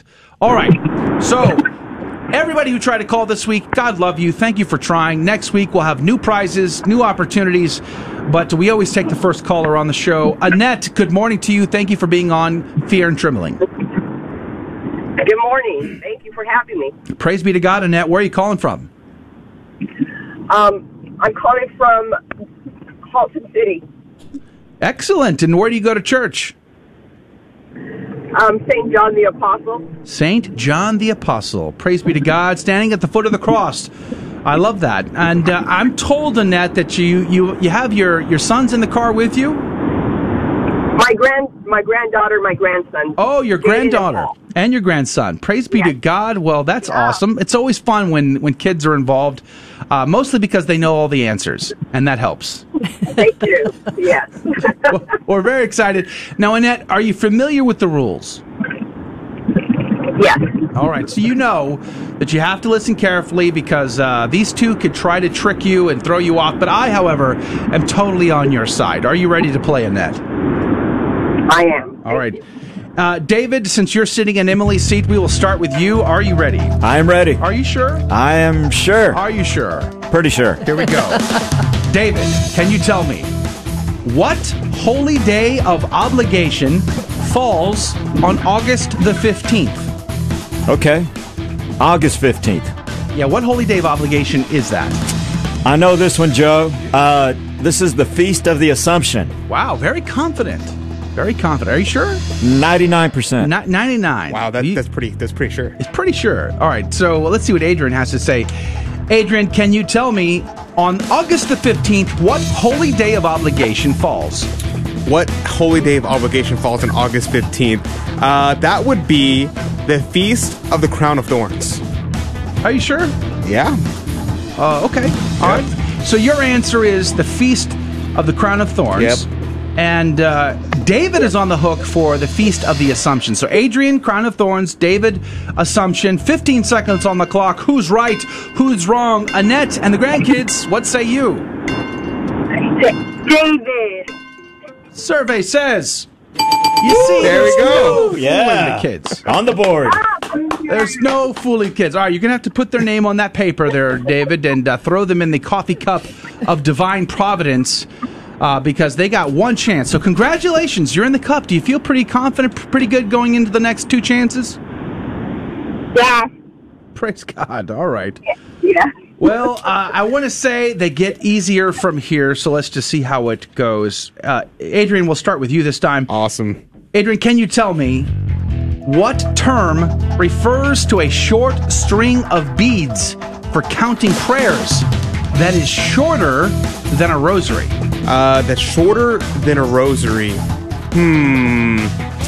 I'm going to go with a chakra. A what? A chakra. Gesundheit. God bless you. What? A chakra. A chakra? Yep. I don't know what... I have to Google that. Okay. A chakra. All right. So let's see what David has to say. David, can you tell me what term refers to a short string of beads used to count prayers like a rosary, but is shorter than a rosary? Shorter than a rosary. Okay. I'm going to go with chaplet. A chaplet? Chaplet. Wow. Okay, sounds... Why does it sound so happy? It sounds better than a chakra, whatever that is. Okay, so David's on the hook for a chaplet, and Adrian is on the hook for a chakra. 15 seconds on the clock. Who's right? Who's wrong? Annette and the grandkids, what say you? What do you think? You didn't go. No. What? Wait, what were they again? Chaplet all right. and chakra. Chaplet. David's on the hook for a chaplet. Adrian's on the hook for a chakra. Chaplet. David. Survey says Yeah. Two. Was the chakra throwing you? I'm just curious. I think he meant nunchucks. What is a chakra, by the way? So I mispronounced. It's a chatka. It's the prayer that they use for the Jesus prayer that the Eastern Catholics use. That are little beads, but they're made out of wool. But it's a chatka.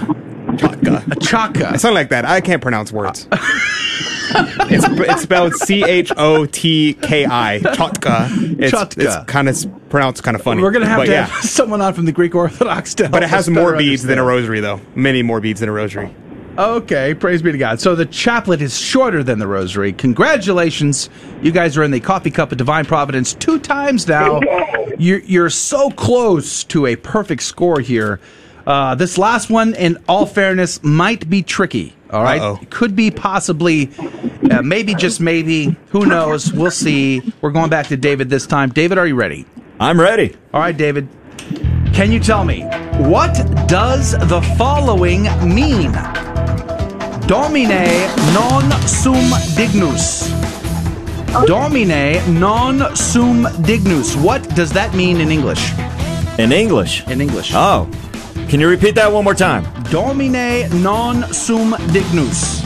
Okay, Domine. I'm going to go with Lord. Okay, hey now. Lord, please help me with this. Lord, please help me with this. Okay. Is that the answer, or were you asking for help? I'm neither going to confirm or deny that. Lord, please help me with this. Your answer is, Lord, please help me. Please help me. Okay. Let's see what Adrian has to say.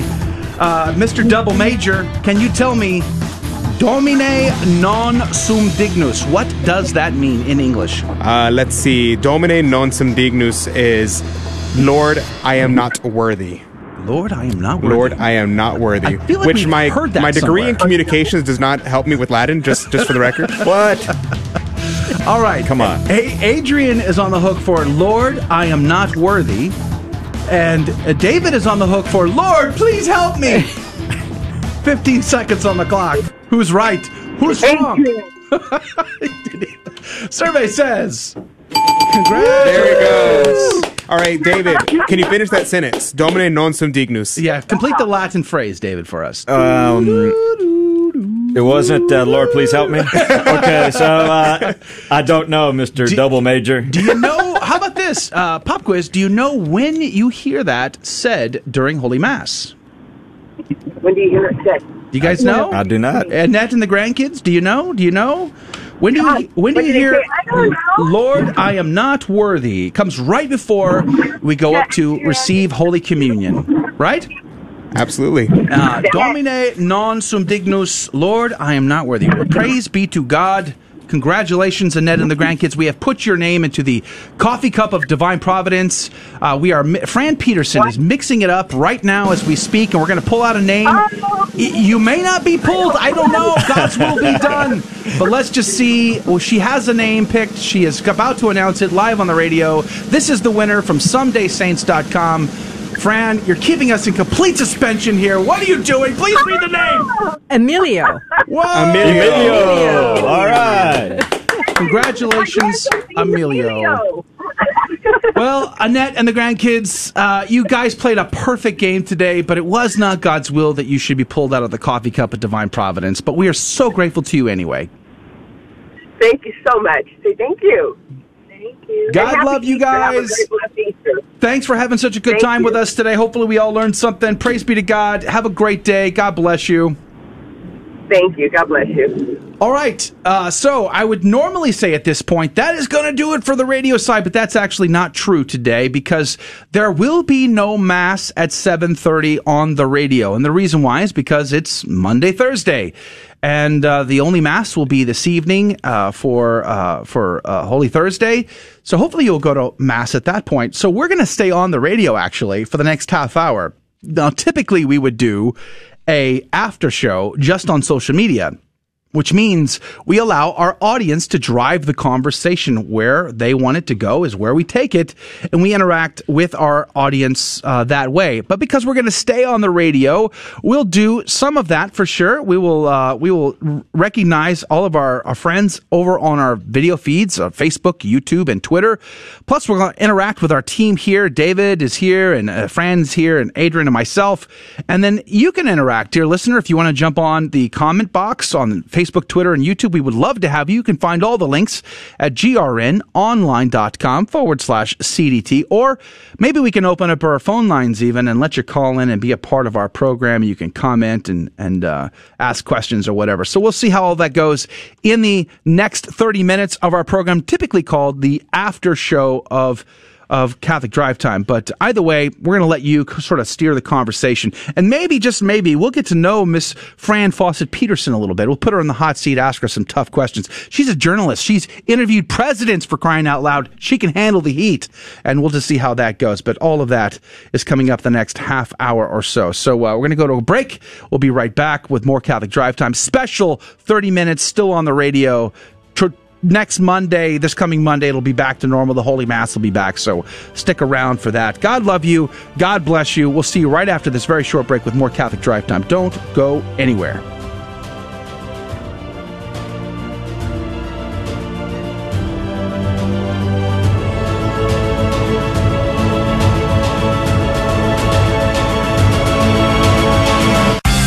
The Immaculate Conception is a Catholic dogma that many Protestants have a hard time accepting. They claim it shouldn't be believed because it's not found in the Bible. But I beg to differ.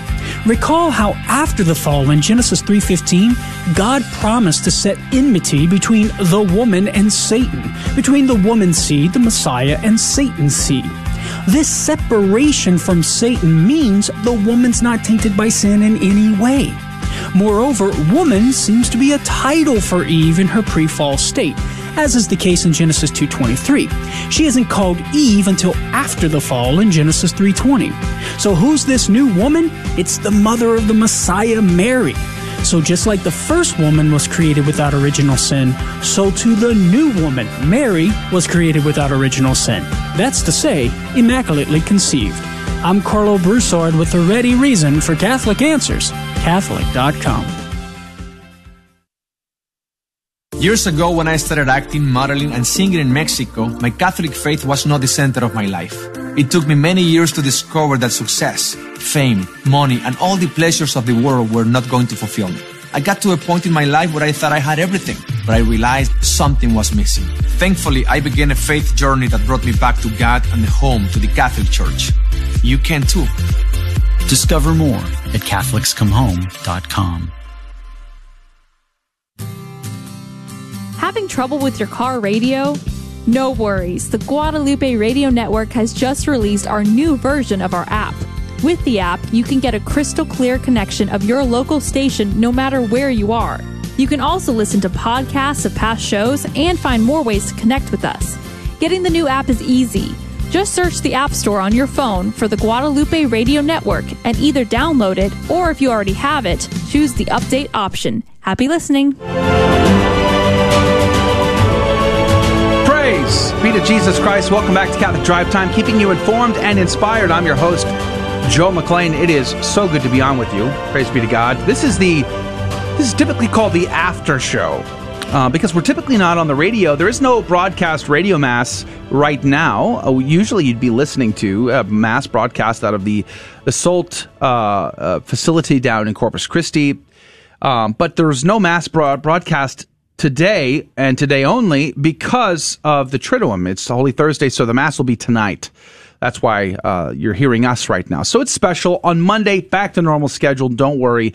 And again, on Friday, tomorrow, there will be no Catholic Drive Time show. We will not be in studio. We will be celebrating the Triduum along with you. So praise be to God for that. We'll be back on Monday for our regular scheduled program. But in the after show, if you're just joining us, you're like, what is going on? I typically listen to the Mass. Well, there you go. That's why.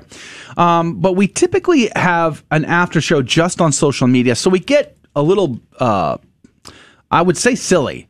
but casual is the word. We get a little more casual because we're just on social media, but today we're on the radio, so we're going to keep it a little more tighter than we normally do. But we're very grateful because usually it's the audience that drives the conversation in the after show. So anything that we discussed during our program on the radio is up for grabs, plus anything else you want to talk about. And we had some great guests today. Deirdre Hairston was a fascinating interview about her experience at that parish, being thrown out of that parish last week. And of course, Mountain Boutrec in Rome was a very interesting conversation. Again, we'll post all of those videos as individual conversations on our YouTube and on our Rumble channel, on Facebook, and elsewhere later today. So praise be to God for that. Let me just also mention this before we jump into acknowledging and recognizing some of our incredible fans on social media for sure. Today's my wife's birthday. Praise be to God. Oh, April, happy birthday. Happy birthday. Happy birthday. I remember in 1997 when I graduated broadcasting school in Oklahoma, I sold my car and I bought a one-way train ticket from Dallas to Boston. And I remember, I grew up in Texas, and I remember stepping off the train in Garden Station in Boston on April 1st, 1997, with snow on the ground. And I thought, this is insane. It's snowing in April. It's like halfway through summer in Texas already. And there was snow on the ground. And by the grace of God, it was my future wife's birthday, and I met her later that year. And I got to tell you, the first time I set eyes on my spouse, I heard an internal locution say, "She is the one."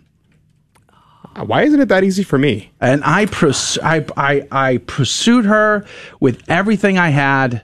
Blood, sweat, and tears. I literally have the scars on my thumbs from working odd jobs to buy the ring to ask her to marry me. And I've shared the story before many times, and I won't bore you with the details now, but it was on top of a mountain. It was pretty incredible. It was a big deal. And when I asked her to marry me, we were eating lobster dinner up there on a dining room table set that I dragged up the mountain. And she said, you're going to have to become Catholic. Good for her. Good for her. That's the kind of evangelization I'm talking about. So happy birthday, my love. Thank you for all the 20, now 22 years, 6 kids, and 2 grandkids. I love you, honey. All right. Praise be to God. We're gonna move on from crying on the radio right now to acknowledging our incredible fans who are hanging out with us and been hanging out with us all morning long on social media. Who do you see there? Patty is back. Patty! She said she forgot that there is no mass today. And so normally our friend Patty is on the show with us during the first hour, and she hops off for the second hour because she heads to mass. But she forgot there was no mass today because it's Maundy, Thursday, and she had to jump back onto the show. So welcome back, Patty. Welcome back, Patty. It's like welcome back, Carter. Remember that, Fran? I do. Unfortunately, I do. I love that very show. Well. See, I have no idea what anybody's talking about. No. With Emily not in the studio now, I'm outnumbered. David is here, and he is of my vintage, and Fran is here, and she's of my vintage. So we are outnumbering the youth for once. Hallelujah. Mr. Carter. Man, good show. Funny show. Yeah, who remembers Welcome Back, Carter? It's funny. All right. No idea what you are. idea. I am completely lost right now. What happened to you don't use inside jokes in radio? I have no idea what y'all talking about. What are y'all saying? Jesus Robles, our buddy and generous provider of these incredible statues in the studio. He's got another one coming next week. Oh my gosh, they're just fabulous. I hadn't seen. Yeah. I hadn't seen this. He's got another one. He's got a crucified Jesus that is spectacular. And, of course, we have the St. Michael statue in the corner over here. But he's going to bring the crucified Jesus in next week, and it is, breathtaking and stunning. Oh, wow. So praise God for Jesus. Dave Palmer, I see you hanging out there. Praise be to God, Dave. Thanks for joining the show this morning. David Gonzalez, I think you're a first-time commenter. Do we have a first-time comment sound? Do we have the horns yet? Maybe. Jesus is a friend of mine. Jesus is my friend. Jesus is a friend. So every time there's a first-time commenter, you get the first-time comment noise. And I That's guess it? I wanted the horns of the apocalypse. And we settled with that one? We settled with that one. I told Joe that if God really wanted the horns of the apocalypse, well, I'm begging God to do it. Please, Lord, give us the horns of the apocalypse versus that. But David, thanks for commenting on the program today for the first time. We're very good. Glad to see you here. Valerie, good morning to you. Luz, I see you there. Good morning. Christopher Chance, of course, our friend, is always here on the show. Very glad to see you, of course. This is on the Facebook side. I also see Josh. I see Gloria Diaz Lopez. Good morning to you. Praise be to God. Lori, yes, Lori, of course. Donald Paddock, good morning. Thank you for being on our program. Susan Weber, good morning. Joaquin, it's good to see you. God bless you. God love you. Thank you for being on the program. Tony, thank you for commenting on the Facebook side. Who's on the YouTube side, Adrian? we have a lot. Kathy, our dear friend Kathy. Oh my goodness! If we have a chance, I would love to read the email she gave us. Yes, let's circle back on that in a moment. And Monica 93, Mr. Thomas is on with us. So many people are here. Valentine, Chris. Who else is on here? Monica, did I already say her name? Chris, another Chris, different Chris Ruiz and Chris Velasquez. Let's see. So many. Eric is on with us. Jesus is on with us. Jennifer is on with us. And Susan is on with us. So I think that's everybody. If I missed you, comment back and say, Adrian, you didn't say my name. Yes. Susan, also from Massachusetts, as well as Kathy. God love you and God bless you. My wife is from Peabody, so it's always exciting to see folks from her hometown. Did you mention Leticia Ramirez is also I don't think on. I did. Yeah. Good morning, Leticia and Angelo. It's so good to see you. Praise be to God. Thank you for being a part of our show. All right, let's talk about Kathy for a moment. Now, Kathy is a friend of the show. She listens from Danvers, Mass. She's typically praying in front of an abortion clinic, and she's about to come into the Holy Church after 72 years. Yep, 71 years, 11 months, and 361 days. Yes. She's thought about it. She's thought about it. She's been considering and discerning this whole time. Good for her. But there was a curveball earlier this week, because we've been talking to Kathy now for a long time. And Kathy shared with us that they were going to cancel her confirmation. Oh, no. Because of COVID issues. No. So, you get all the way to this point and you're going to cancel? I don't think so. So, by the grace of God, she talked to her pastor and she found a solution in West Peabody. There was a TLM there that she was able to go to, and her pastor gave her permission to talk, and they were able to work this out, I think. And you have the update, right, Adrian? Absolutely. We asked Kathy if she would let us know whenever she got confirmation that she was able to be brought into the church this Easter. And she did. So last night, when I was heading to sleep, I got an email from Kathy, and she sent it to all of us at the CDT team, and I was blown away. This is so amazing. She said that, let me just read you to this first line that she sent us. She said, "Today, after adoration, divine mercy, and rosary, I did my 71 year, 11 month, 361 day confession. I was humbling. It was humbling. But afterwards, I felt like 72 years of abscesses was removed from my innards." And so I was like, wow, that is amazing. She went on to tell us about how Catholic radio really changed her life, and that the priest was telling her, you know more about Catholic Church than I do. And she said, it's because I listen to Catholic radio all day. So amen to that, Kathy. So she was going to be brought in on this Sunday, on Easter Sunday at Saint, let's see if I can find the name of the church. She said after the noon mass at St. Patrick's, Father read a letter from the other priest, from the pastor there, stating that after this mass, the parish will be closed until April 10th. Because of COVID. He said more people in the church contracted COVID, including one of the priests. And so they had to close the church. So St. Patrick's, they have 7 priests there. 7 priests. And so she was really surprised because they were really diligent in obeying the COVID guidelines. And so they spray after every mass, have hand sanitizer everywhere. She said she believes that Satan is involved because St. Patrick's is a vibrant, spirit-filled church. So so she said that, she said, Mother Angelica said, Catholics get the best Protestants and Protestants get the worst Catholics. LOL. I love Mother Angelica. So that's pretty awesome. She also told us that she talked to her old priest whenever she went to the Anglican church, I believe. And the priest told her, that she is so happy that she is going to join the Catholic Church. She's very happy for her. She knows that she'd made this decision with much thought and much prayer, and so she's very happy for her on her journey. So that's really exciting. I'm really happy for Kathy. I've been praying for her, and I hope everyone in our audience will be praying for her during this wonderful event of Easter Sunday. I can't even imagine. I was introduced in the church 22 years ago on Easter Sunday, and I'm only 20. I'm 23. I guess I forgot. I had a birthday. Wow. 23 years ago. Praise be to so God. So it's pretty amazing to think about 72 years and coming into the church. Praise be to Jesus Christ. That's so amazing, Kathy. God bless you. God love you. I think it's beautiful. Welcome, Kathy. Welcome. Welcome.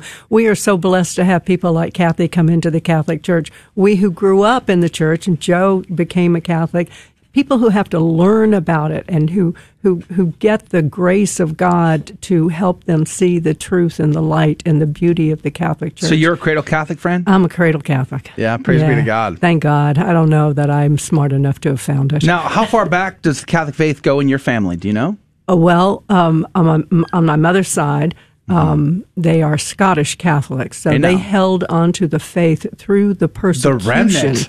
They are the remnant. My grandmother, Christina Crawford, was a fierce Catholic. Yeah. If you know anything about Scottish Catholics and those that held on to the faith, they really are. My heritage is Scottish on two lines from my dad's side, and on my mother's side it's all English. But we go back to the Mackays and the MacLeans and Duard Castle on the island of Mull. And I was just saying this to someone recently. We interviewed somebody yesterday from Ireland, and they're doing these underground masses there because the mass is illegal. The I heard that. Mass is illegal. I was listening. Scotland is pretty much lost. I mean, not even for the Protestants. I mean, it's lost. It's agnostic at best. I mean, it's mission territory now. It really is. It's very, very sad. It is very sad. Yeah, because they are, when they come back, though, there's hope. When they come back, they will again be fierce Catholics. As I grew up Protestant Church of Christ, most of my family on my dad's side is Church of Christ, where we get the Scottish bloodline. And I was fascinated to learn, I think my father was a little shocked to learn, that the MacLean clan supported the Catholic king in Scotland. And, so fascinating history with the Catholic faith. I mean, Braveheart, you remember Braveheart? Oh, listen, I have an aunt who called me up and said, you have to go see Braveheart. It's family history, because William Wallace's mother was a Crawford. Oh, wow. Yeah, oh, really? So, family history. Hey, now, freedom! Yeah, that's pretty awesome. Praise be to God. But it is sad to see. And I think about the story of immigrants today. Immigrants, and I feel like there's no exception to this rule. Immigrants come from all over planet Earth to America, right? There's a reason for that. Mm-hmm. And you would think that they would bring the best of their culture, of their people to our country and improve. But most times they come here and they assimilate and become just like the rest of us. Wow. And they become agnostic and secular. Mm-hmm. I mean, look at the Hispanics that have come into our country. Family-centered, Catholic, a cultural Catholic at the least, but sometimes fervent Catholic too. And within a generation or two, their kids are secular. Their kids don't even speak Spanish anymore. I'm not saying they shouldn't learn to speak English. I do believe that. But my point is they've lost their culture, but also their religious identifications as well. That's true in my wife's family. Both her parents are immigrants from the Azores in Portugal. And they tend to be culturally Catholic, but not fervently Catholic. Of course, there's always exceptions. There are some wonderful Catholics in her family. But you see what I'm saying? It's and the Scottish, our family came in the 18th century. Mm-hmm. And on both sides of my family, from England and in Scotland, and they're pretty much, they're losing that identity. There's the Scottish Catholics, the Scottish Christians have lost their identity in many ways. I have Scottish and Irish on both sides. And they all were Catholic when they came to the United States, and then drifted into Presbyterianism and Episcopalian. And now they're pretty much agnostic. And then I'm one of 8, and it's interesting to see what's happened with that because we have 2 who are actually Protestant now, one Episcopal, one Presbyterian. Where are you from originally, Fran? That's a good question. I'm glad I've asked it. I'm an Army brat. My parents met during World War II. Oh, wow. And then I'm an Army brat with 8 children. My father got a PhD and educated us, because faculty children's scholarships, which have pretty well gone away. So lived a variety of places. But I've been in Houston over 30 years and consider it home. Well, so where's the family centered normally? Ooh, well, there are 4 in Texas and 4 in South Carolina. Okay. And I was actually born in South Carolina. The family is the low country of South Carolina, so the Charleston, Savannah region is considered home. And you were a professional journalist for a long time. I was. Tell me about that. Oh, that was interesting. You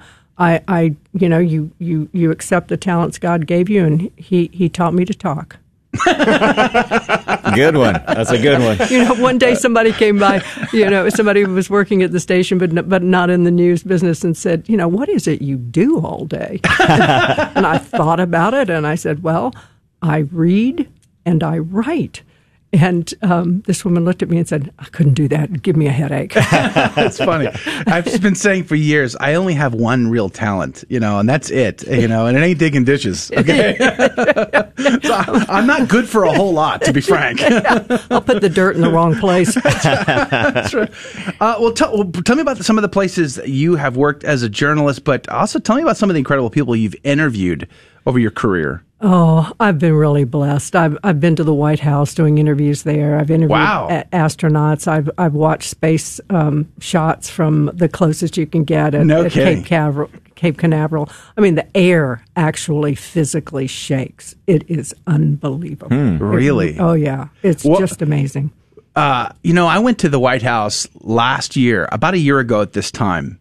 I was traveling for the GRN, and I had a chance to go to D.C., and after the close of the business day, I decided to play tourist, and I walked, the mall, went down to Lincoln, hung out with Lincoln for a little bit, got accosted at the what do you call it, that Washington Monument. Yeah, I got accosted by some crazy person. Most of them there are that way. Yes, that's true. What did you do? All of Washington. I didn't do anything. I was minding my own business. But I almost knocked the fella out. I mean, I threatened him. I'm like, leave me alone, dude. And anyway, then I decided to go up to the White House. And I had never been to the White House. And I didn't know what to expect, right? But it was at night, and it was creepy. Because the barricades, and this was a year ago, so before the riots started, the barricades were already out. They were building a new fence, but there was people shouting. There was a guy shouting crazy stuff, like not even like political, just literally insane stuff. Living in was he in Congress or out? No. Yeah, I couldn't tell if he was a part of Senate or the House of Representatives. I wasn't sure. I didn't want to be a judge. You know what I'm saying? So he was living in like a little hut he made out of political signs. Those like plastic political signs. He built a hut right there in front of the White House. Oh, I know that guy. And he was living there. And it was weird. And it was just like, it felt really otherworldly. And I just sat back and I actually went and sat on a bench in the park and I just looked at at this scene.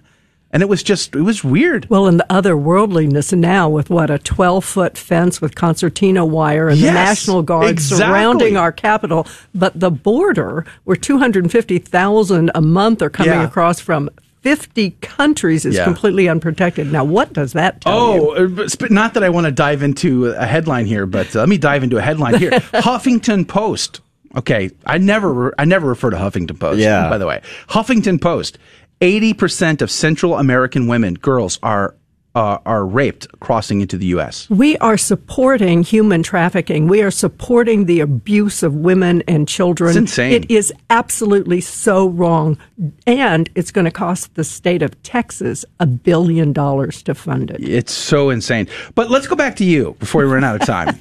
Enough of the world. Let's go back to you, Fran. I see what you're doing. Like a savvy political journalist, she wiggled out of this. But I'm going to put her right back on the hook. She's good. Listen, Joe, I ask questions. questions. I don't answer them. Permission to treat the witness as a hostile witness. No, I want to know about the experience of being a journalist in the White House and how intimidating that must have been. Well, the first time that I was actually at the White House, I was there to interview George Bush Sr., so that tells you how long I've been doing it.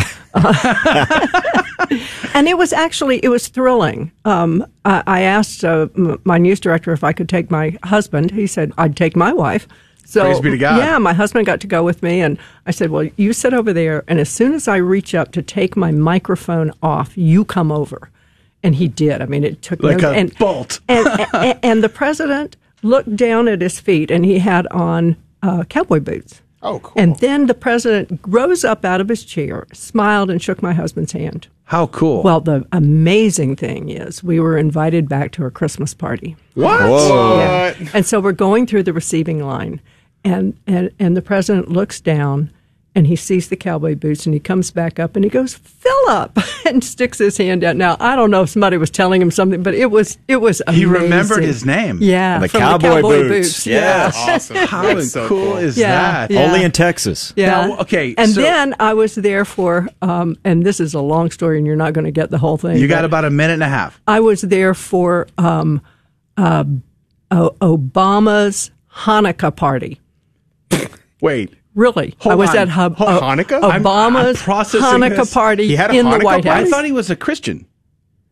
Yeah, well, you got to celebrate, some so of he your- was celebrating Hanukkah. for, it was a party Okay. for. So it wasn't for- his Hanukkah party. And well, who knows? He was just the host. He was the host, yeah. That's weird. It was weird. It was an entirely different scene from the Christmas party because he actually had a press conference in the middle of the party. Just like they opened We interrupt the this back, party to bring you the press conference. They opened the back doors, quickly did a podium, and invited this horde of journalists in, and it was weird. It was weird. That is Yeah, awkward. It was. I wanted to know, what was the one thing you stared at most in the White House? Like Stared at? Yeah, like what would captivate you? For me, it'd be the paintings probably or hanging on the wall. No, it was the representatives of the armed services, the young men and women who are there just as security, but also as sort of greeters. You would never know they were there as security. They are the finest of the finest. They were so personable. They were so just delightful and helpful. I was really, really taken by these best of the best of our armed services. No kidding. Wow. That's amazing. I someday I'd like to take a tour of the White House if it's still standing. I mean, who knows anymore? If it's still standing. It's a beautiful, beautiful place and a beautiful tribute to the people of the United States of America. And the paintings of the former presidents are just spectacular, and they're all throughout. My wife and I, one of the things we did, I guess you could say we did it during the season of Lent. We didn't do this for any sort of Lenten practice, but we were just enjoying time together, and we went through the HBO series on John Adams. Did you ever see that? No, I didn't. I read a book on him. So. Oh, yes. So a year ago at this time, because of the lockdown, I'm a history nerd. I love history. And I decided somehow, I don't remember how it came up, but I got the hankering to study the Boston Massacre again. And so that led me to John Adams, who defended the English soldiers against the colony and he got them off, actually. And so we went through the HBO series of John Adams, and the scene of him being in the White House for the first time. He's the first president in there. And he's like, for all the future people who will have to inhabit this house, oh, please, Lord, help them. Listen, my sister says we must read the letters of Abigail Adams. That is really good. Incredible story of a faithful husband and wife in such difficult days. And supporting our nation in its founding. It is a great series if you can get it. I bought it through Google Play Store, I think. I do recommend it. But anyway, Fran, God love you. Thank you for coming in today. Oh, my pleasure. My honor. Praise be to God. Happy Holy Thursday. Amen. That is going to do it for Catholic Drive Time. Happy Easter to you. Happy Triduum to you. We're off tomorrow. We'll be back on Monday at our regular scheduled time, 6 a.m. Central, 7 Eastern, for keeping you informed and inspired. We have a whole lineup next week. We're very excited. God bless you. God love you. Happy Easter. Thank thank you for joining us on Your Catholic Drive Time, where it is our pleasure to keep you informed and inspired. Join us Monday through Friday at the same time, right here on your favorite Catholic radio station.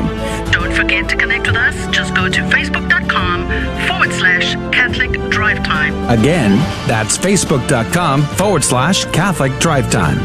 Be sure to share more than just us today. Share Jesus with everyone you meet. Bye now, and God love you.